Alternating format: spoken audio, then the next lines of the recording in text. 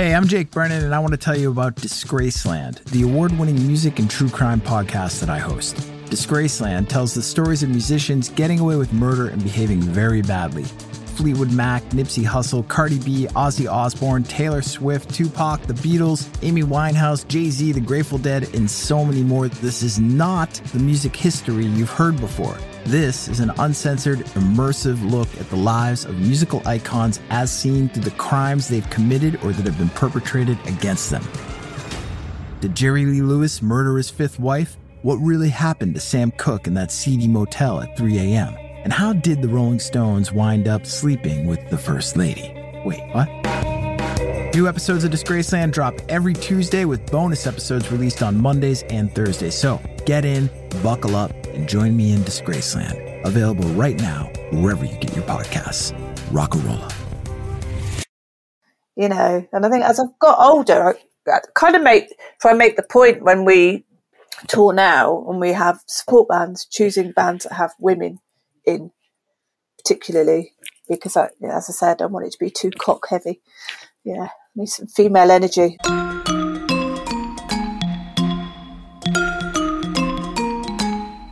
Hi, this is Lowell Tolhurst, co-founder of The Cure. This is Budgie, co-founder of The Creatures, drummer with The Slits, and Susie and the Banshees. Welcome to Curious Creatures.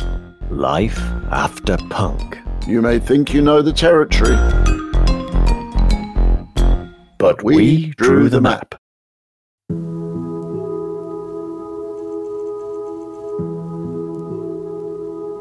I've got a funny story around The Cure, seeing The Cure live on the Kiss Me tour. Okay. My brother took me to that, and we were third row from the front at Wembley, and it was just an amazing gig. It was amazing. You know, I was literally like, oh, incredible. But recently, talking to Simon, the drummer in Slowdive, we were talking about, for some reason that gig came up. We were talking about The Cure, and it turned out that Simon was 2 rows behind me with his sister on the very same night. But we weren't to meet for another 3 years or something. Oh wow, that's like Twilight How weird Zone. is that? Yes, that's very strange. Really weird. That was I think that was the last tour I was on, right? Yeah. And that, before Reflections, that's tour. We had the kabuki curtain that dropped at the front of the thing. That was my favorite. You know, like people go, "What was your favorite bit of stage thing?" And that was my favorite one, because every night we'd get on stage and we'd stand behind the curtain, and I knew the second the curtain dropped, the place was going to go mental. You know, and that was like the biggest rush. You know, and. You know, there was a couple of nights where it was like, we used to have this guy that worked for Pink Floyd on the wall, and he would tell us about, like sometimes the kabuki is going to get stuck at the top and I'll have to do something. And we're like, well, what do you mean it's going to get stuck, you know? And it did. It got stuck at one point, and there was Mick Klaczynski swinging like Tarzan on this thing to pull the rest of it down into the orchestra pit, you know? It was very funny, or brave or stupid. I can't remember which it was really. It was always the more elaborate your stage presentation got, the more likely the Spinal Tap moment was about to happen. That happened from the very beginning. Lost a guitarist in the kabuki curtain drop. Yeah. Well, the worst one for me was years before, when we did Pornography, and there was like the 3 of us on stage, and I would step off the kits at one point and go walk to the front of the stage to play the keyboards for 100 years. And there was this screen that went down that covered the front of the kit. If I didn't get out behind the kit in time, this thing would bonk me on the head, give me concussion. I'd be at the front of the stage, people think, oh, he's drunk again. And I'm like, oh shit, I've got to play. You know, brutal. Things we do for music, right? Yeah. You know? Peep Show, we did it all in reverse. We all came out because we were like 5 of us at that point, I think, Severin, me, Susie, Martin and John, and we're all in a line at the front of the stage, and all the screens were behind us. So we played the first song, Last Beat in My Heart, I think it was, and then we all vanished and left Susie out on her own, which is kind of weird, because I suppose that's what everybody like, we thinking back, we'd sort of done it in reverse. We should have hidden ourselves like you guys did, Lon. Right. But we didn't. We kind of came out, went, hey, here we are. Now we're going to vanish for like about 5 songs. Have you ever played at Ontario Place is it Toronto? It's an outdoor amphitheatre, and it's got the stage is revolving. Yes. And we only played it once in about 93 or something, supporting James, and to get the stage revolving, there's blokes with ropes basically just pulling it around the entire time you're playing. Right. It's really weird. Very, very weird. Oh, you mean they revolved whilst you were playing? Oh, yeah. You're playing and you're slowly revolving. The audience is all around you, and then there's these guys in the pits pulling the stage with rope. That'll mess up your cables, wouldn't it? Well, yeah. I suppose they have to do something. Yeah, I hadn't thought about that, to be fair. Yeah. I think there's YouTube footage of that. We were in the years we used to take a camcorder and film stupid things going on tour, and now it's all made itself onto the internet, and you're like, oh, God. Yeah, that's the trouble, isn't it? Like that, all of that stuff is out there forevermore. Every stupid haircut I ever had is on there, and it's never going away. Yeah, no. Every bad interview, everything you said, it's all there now. Yeah, some of our early interviews are horrendous. Not me, but boys in the band. Just.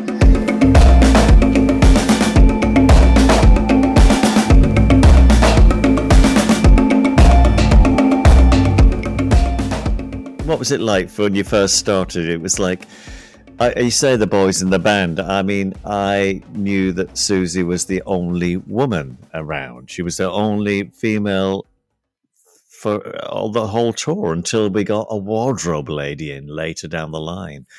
I'd love one of those. I don't have one. We had one female tech, I think the bass tech, but no technicians, no sound engineers. No, that's changed a little bit. But were you pretty much isolated out there for your time? Yeah. I mean, I didn't see a female tech until late 90s, and she was teching for Gomez. Mojave threw me tour with them. First female tech I met. And interestingly, I was having this conversation at FYF Festival in LA a few years ago. Okay.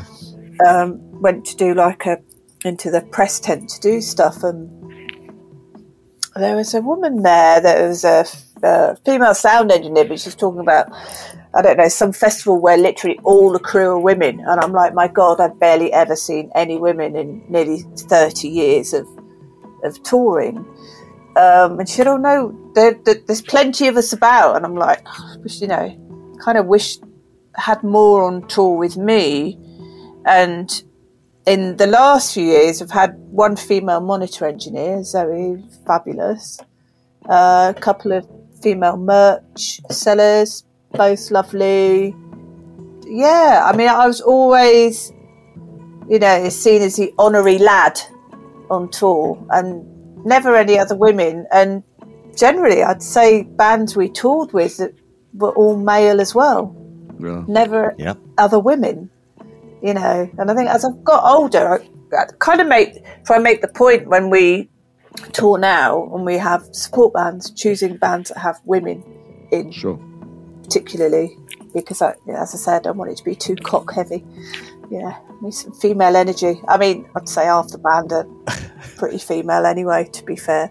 Christian, our guitarist, when he joined the band, we did actually, because we were a 4-piece originally. Yeah. And we advertised for a female guitarist, and Christian was the only person that replied, literally. And he was like, I will wear a dress if I have to, if that's what it takes. I'm like, fine, you're in. He still hasn't worn a dress. I remember going through that phase. Yes, yeah. Wearing dresses. Yes. Yeah. Well, it was a skirt. It was like a long T-shirt, and it kind of morphed into a kind of sort of mini skirt thing with like dance tights. Right. Nice. I mean, that was in it was, I was out there, you know, laddered tights even at some point. We had Pearl. You know, Pearl would do, you know, some interesting outfits. Oh, I was, definitely. I'd certainly be down with Pearl. Yes. Let me rephrase that. You often we always had somebody in the studio that quite often like used to call them tape ops or something. There'd be a female assistant in studios. Yeah, I think we've only had one female engineer actually in the studio. Yeah, think about it. And quite often now you'll find a female sound engineer resident in a club, usually in Europe. I'm sure that it happens in Britain as well. No, I became the honorary female, you know, when I joined the Slits. Of course. That makes sense. And it just there was always I don't know. I was like Susie's chaperone, really. Because who do you call when you need stuff, you know? And it was always like the thing. I kind of tried to imagine how it must be, you know, when you just wanted to shut the world out half the time, you know.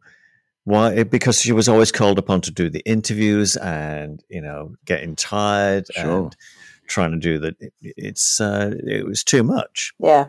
It's a lot of work, yeah.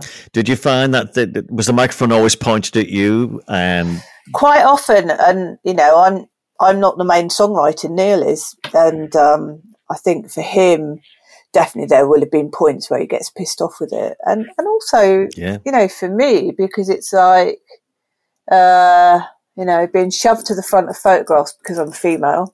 Although it's quite funny when we were in the studio last year, we got our sound engineer to take a photo of us all, just for, you know, just for memories, nothing online, but let's just take a photo just to remember that we've had a really good session. And we all just lined up with me in the middle, and the rest of the guys are 6 foot and I'm 5'2", and I just look ridiculous and just so short compared to them because we're in one line. Then Neil's like, "That's why you're always at the front, Rachel, to make you look taller."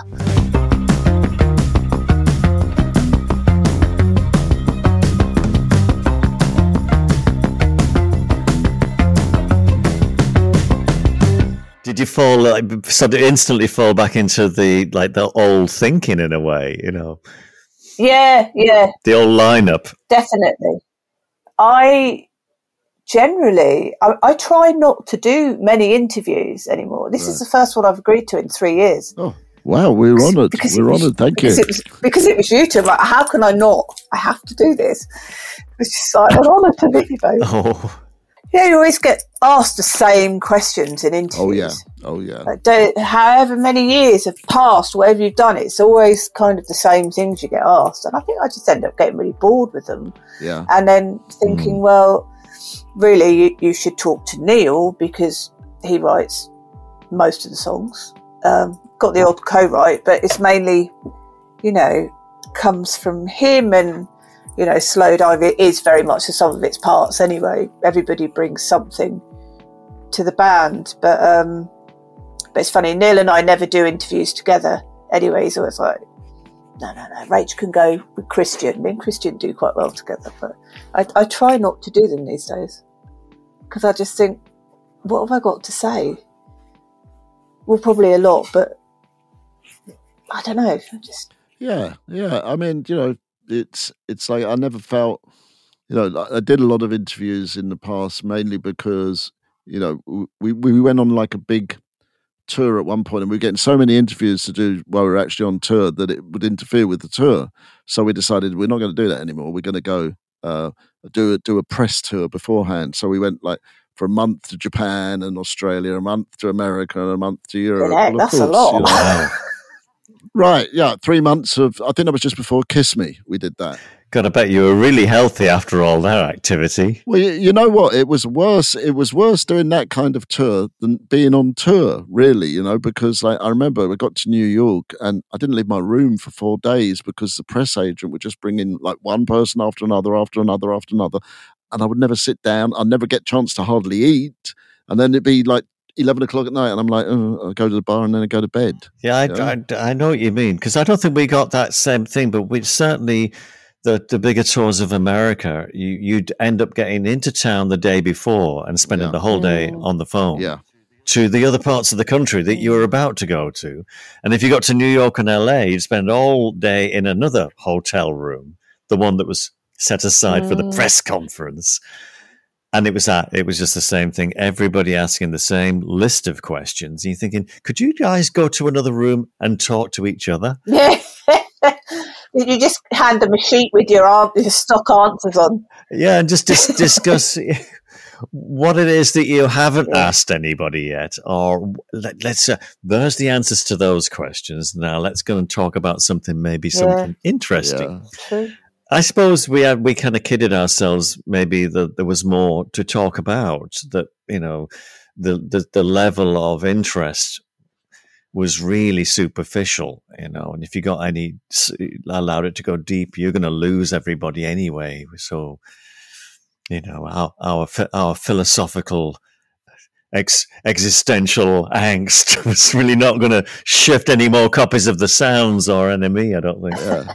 But that's why you'll find out when we do the book tour, you'll love that, because you get all those kind of questions then. Yeah. Are you going to come to Exeter? Please say you're going to come to Exeter.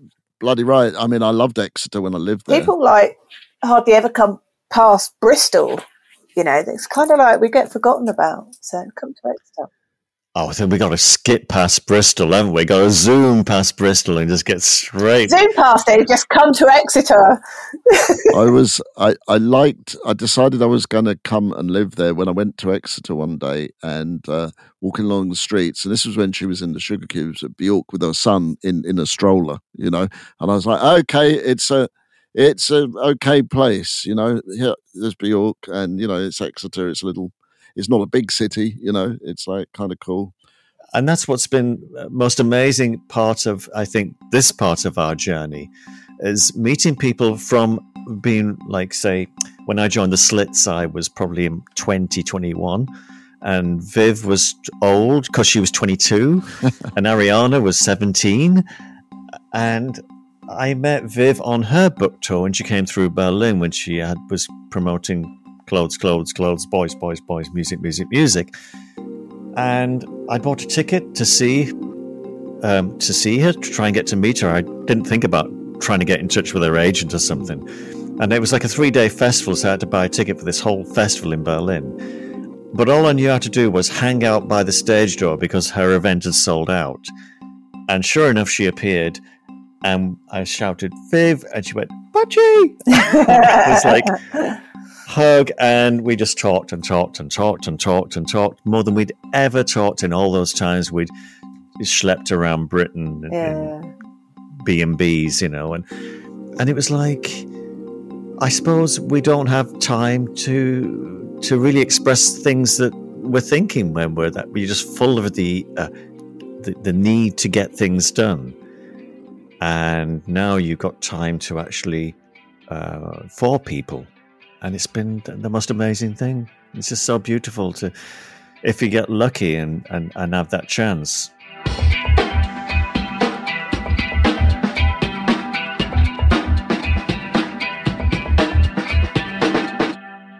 So here's a question: why Budgie? You've probably been asked this so many times, and I don't know the answer. So, well, see, this is what I'm not many journalists ask it, but it's good because I can name drop Holly Johnson and Paul Rutherford. Okay, Frankie Goes to Hollywood. Yes. Yeah. Oh, well, Frankie Goes to Hollywood. Oh my! They were Frankie Goes to Hollywood. They were like, Holly was the bass player in one of my second band, big in Japan. Anyway, we used to hang out. And the story goes, because Holly put in his book, where I was kind of defending budgerigar breeders. Because I used to be one. No, did you really? I thought, is it going to be to do with budgerigars? It is to do with budgerigars. You see, Rachel, because you're British, I presume, and you know about caged birds, budgies that can talk if you leave them in the corner room, and little old ladies go, hello, Joey, hello, Bobby. And eventually they might repeat it back to you. But I used to have, me and my dad, we had like an aviary of budgies in the backyard. Wow.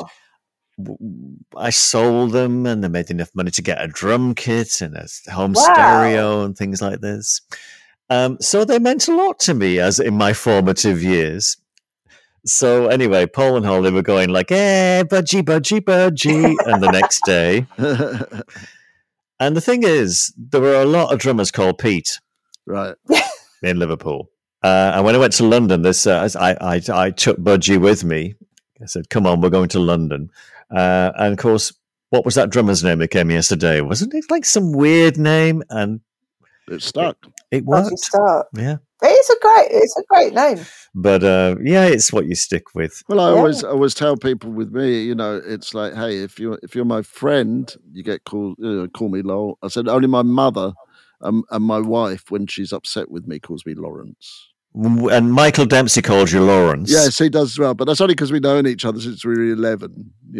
That's why. But it is weird. It's like, because I have like a bunch of people who know me as Budgie and only Budgie, and others who know me as Peter. Some who know me as Pete from Liverpool, Pete.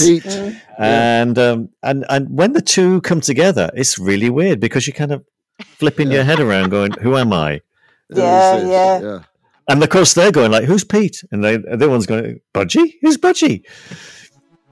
Thank God I've only got two names. Yeah. Oh my, I've got lots. I had lots in the band. Yeah, I was going to say that. I know everybody's nickname in the band. Good or bad? All bad, yeah. I don't know what my name is. No idea. Probably best not to. Probably, our nicknames at one point we put on our tour jackets, so that nobody would ever really know. And that was the name that we were booked in, for our hotel room, which was okay until like this last tour with Reflections, where the tour manager called me up at one point. I was the only one staying in London because I didn't have a house there. And I was staying at a hotel. He said, your name today at the hotel is your name backwards. And I'm like, how do you even pronounce that? I can't even pronounce it. I had to come into the hotel and go, hello, yes, I'm Mr. Oh, yes, we have your name here. And they'd spelt it wrong as well. They had my key. Thank God they didn't ask me for any identification. When I got to Japan, they called me, Mr. G. Oh, Mr. G. Because they thought my name was Bud. Mr. Bud G, yes. Mr. Bud G. Oh, I see. Yeah, got that. God, that took me a while to get. Actually, I do remember. I know one of my nicknames, which is Gobby. Gobby. Gobby Goz. Oh. Gobby Goz. Yeah. Gobby Goz.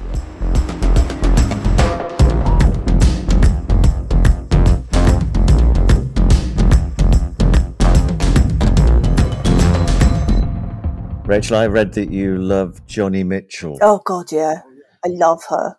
Yeah, and the song was River from the album Blue. Yes, one of my favourite albums. Yeah. I have. I don't know how many copies of that album I have. I think I picked one up thinking, I've got like at least 3 vinyl copies. My brother-in-law, who's maybe 10 years older than me, but he arrived when he started dating my sister with like Tom Paxton and Joni Mitchell albums and The Who and somebody else. And it was Joni Mitchell that I really took a shine to, Ladies of the Canyon, and then when I found Blue and... Yeah, that's an incredible record. Yeah. Oh, still. She is. It was quite something to see the footage of her from in the summer, of her singing again. It was, oh my God. Didn't think we'd ever see that again, but I love Joni. I mean, the female artists for me, yes, growing up, my 3 was actually Grace Jones was my first female singer. Wow, strong. When I was 12. Yeah. Then it was Susie when I was 14. That's actually endured, and Joni Mitchell. Those are the 3 female singers, artists for me that I just absolutely love.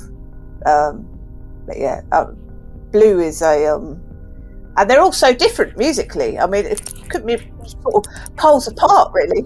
different musically, but they share a common thread of tenacity in getting to be who they were and are. Yeah. I think they're all sort of like strong. Yeah, very strong, iconic women actually in music. An amazing story, that Joni Mitchell, her life story. I read that biography quite recently. Yeah, it's a good book. I have not read that. No spoiler alert, but it's just that she meets the daughter that she. I know about all. Yes, I've read about that. Yeah, that's quite something, isn't it? Little Green, and when you know that, and then you it kind of just tears you apart. Yeah, totally. Yeah, I have got her like the complete lyric book of Joni Mitchell. It's one of my prized possessions. Yeah, and I think I've even got a T-shirt with blue on it. That album cover as well. Yeah, absolutely love her. But it is one of those records that. Yeah, I've probably bought it on vinyl 3 times now in wherever I've been. I'm not sure if I got that. Of course I've got it. I'll just get it again. Of course you have. You haven't got it in that colour though. Oh, I got one with a blue sleeve. Slightly faded, different blue. I do that with books. I must have 10 copies of everything that Sylvia Plath ever wrote. Wow. I've got the Bell Jar in about 5 forms. How many copies of The Stranger have you got? A couple. But yeah. Mine was Jean-Paul Sartre, Nausea. I thought I'd never bought it. Yeah. Oh, I've not read that. What about Georgia O'Keeffe? Talking about artists, painters. I love her. Yes, that's incredible. Yeah. Yes. So many artists and so little time, right? Yeah. Frida Kahlo. Yeah, Frida Kahlo. I was thinking about. I saw the tattoo. She's there. Oh, she's there. Yeah. And who was the down? There was Ben Nicholson's wife. Can't remember, but she was down in Cornwall, I think. Barbara Hepworth. Oh God, yeah. Yep. Bridget Riley has got to be one of my favourite. I'm gonna have to look up Bridget Riley. Oh yes, you do. You do. I do. Yeah, you do. Especially with some of your glassworks, you'll look at it and you'll go, "Oh yes, I do know Bridget Riley." Oh, okay. She did a lot of her stuff starting in the 60s, where it was very optical. Okay. Linear. Okay. Vibrating, and as soon as you see it, you go, "Oh yeah, I know that stuff." Okay. Yeah. But I like your landscapes better. Thank you. So you're gonna be exchanging landscapes and jewelry, and I'm gonna check out. I'm gonna catch up and check it all out. Thank you so much. It's been great. It's been beautiful. Lovely. Thank you. It's been a pleasure. It's been lovely.